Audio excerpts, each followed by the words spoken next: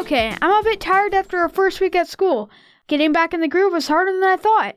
Early to bed and early to rise makes me less grumpy around the guys. You may have to go to bed a bit earlier than that. You had a bit of an edge this week. Hey, but getting up early again is definitely a shocker to the old system. Takes the body a bit of time to adjust from the summer schedule. Being back in school, eating in the cafeteria, and figuring out the math rules is different too, and it takes a little getting used to. But when I think about the last week, I have to think about the Olympians. They get up early year-round and are always looking to get 8 hours of sleep. I like where this is going. Hold that thought. Let's get the markets done first, then we can circle back to the Olympics. Okay, this should be quick. This is for the week ending August 13th, 2021. The Dow pushed up to another high along with the S&P.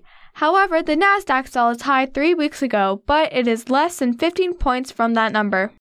Bitcoin is on a tear. It was up over 12% just this week, and now it's up 65% from the beginning of the year. Isn't this crazy to talk about as it jumps and falls and jumps then falls? It's good to see Apple got a small boost this week and we're back up to double digits. We can't expect it to always keep rising. I think we should talk a bit about bull and bear markets next week a bit. What do you think?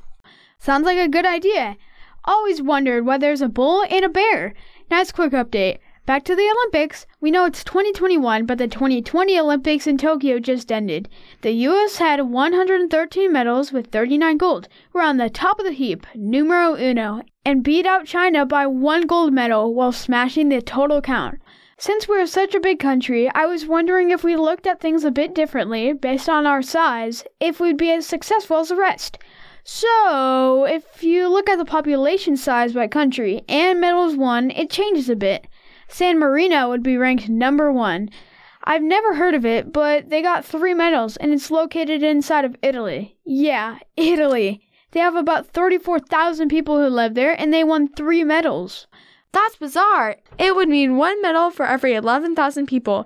If you calculate that for our population, we would have won over 30,000 medals. Wow! I also did the analysis where I read about how richer countries like the US have an advantage. If you adjust for the wealth of its population, China would actually rank the best based on its medal count, and the US would be ranked 15th.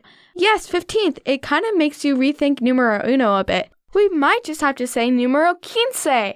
I guess there are lots of ways to skin a cat. Why did I say that? I hate that saying. Yeah, me too. Investing is such a core part of our money discussions. I was curious to see what the return on investment, or ROI, is for an athlete. You can use ROI to calculate how much you get out of an investment.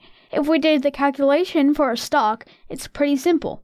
Ask yourself what you paid for the stock and figure out how much extra you gained. It's simply the gain divided by the initial investment. Super simple.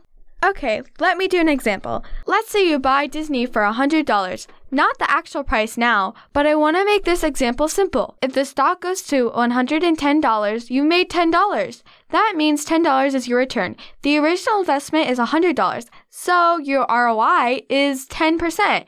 You take the $10 gain divided by the $100 initial investment. Great example. Mickey Mouse would be so proud. Once again, it's your return divided by your total investment. For an Olympian, wouldn't you say their return is a medal they've won because that's what they win? The investment would include how much time and money they spent along the way to get on the pedestal and hang that piece of metal around their neck. Okay, I'm going to have to say the return is pretty low if you look at it that way. So I reserve the right to add other things later. I've seen different calculations and prices for each precious metal, which changes with supply and demand. But a gold medal is calculated to be worth around $900, a silver around $450, and a bronze is about $3. So the swimmer Michael Phelps, who's the winningest Olympian in history, would have made $22,056 from his 28 medals. Looks like someone is in school mode and has done their homework. Nice. Right you are, sis, but it's a bit more tricky than that. Each sport is so different. First, the International Olympic Committee doesn't pay an athlete, but a country can pay an athlete if they win a medal. That's cool. I bet it's a little icing on the cake for the Olympians, and it adds a bit more return to our calculation. Wait a second, it says online that Singapore offers the most money to their athletes. If you win a gold, you receive 1 million Singaporean dollars, which is about 750,000 US dollars. Cha-ching! That is pretty sweet. I saw that Hong Kong is around 650K US, and it looks like Kazakhstan and Malaysia are around $240,000 for gold. The host country, Japan, offers 45K for gold, 18 for silver, and 9K for bronze. But get this, Great Britain offers nada, along with some other countries. Did you happen to see how much the US offers? Yep, got it right here. If Phelps would have won this year, he would have gotten $37,500 for every gold, $22,500 for a silver, and $15,000 for a bronze. Plus, you may not know this, they put the nix on the victory tax, which means athletes no longer pay tax on their winnings outside the U.S. That could be a lot. If you make it simple and calculate Michael Phelps' medals at the 2020 bonus rate along with the values of his medals, he would have gotten $982,056. Huge difference. And the IRS doesn't get any of it. I would think that makes it a bit more exciting for the athletes, but it takes a long time, talent, as well as lots of persistence. Have you ever heard of the 10,000-hour rule? Yeah, it was in a book written by a guy named Malcolm Gladwell called Outliers, The Story of Success. It says that you have to practice an average of 10,000 hours to become an expert or master. It's an average, of course, and not a perfect number, but that's a lot of hours.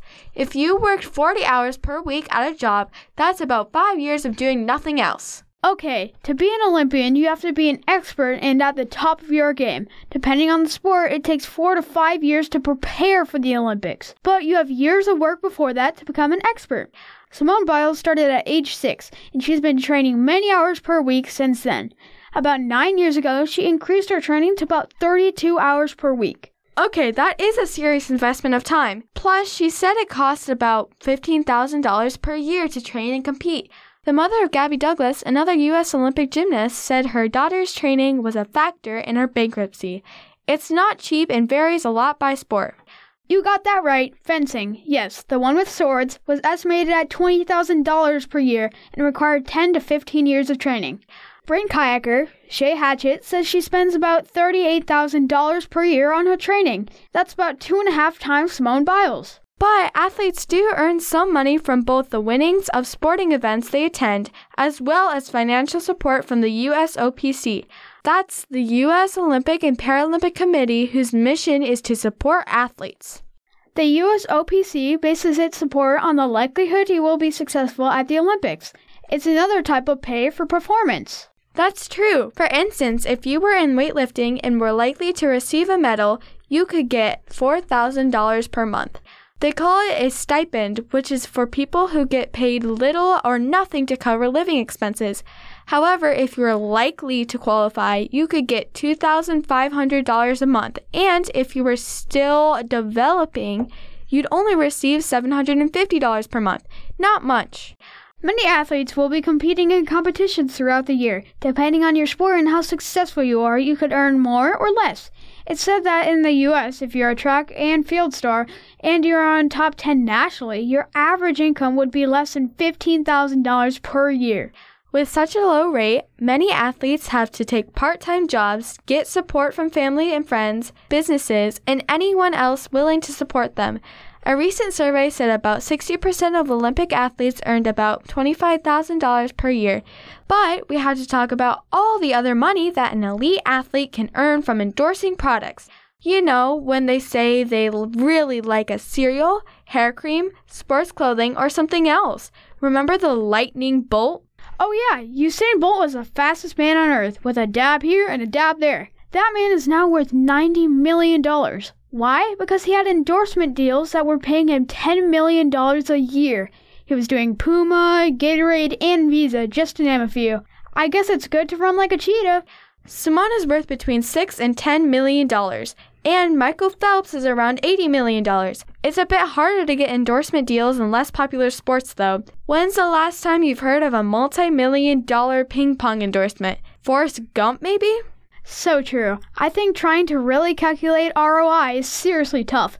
Many have financial trouble trying to find money to keep going, and you don't make a lot in your sport after you're done with the endorsements. Makes sense. It's very much the exception of those that make it big. There were around 11,000 athletes who competed in Tokyo, and around 340 medals were given out. That's around 3% of all the athletes competing win a medal. It may not be a perfect calculation, but you get the idea. It just goes to show it's the exception.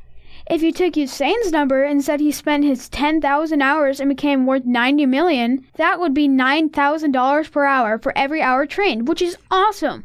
And if all that training and effort offered no medal, no endorsement, and no further competitions, that would be an incredibly low ROI.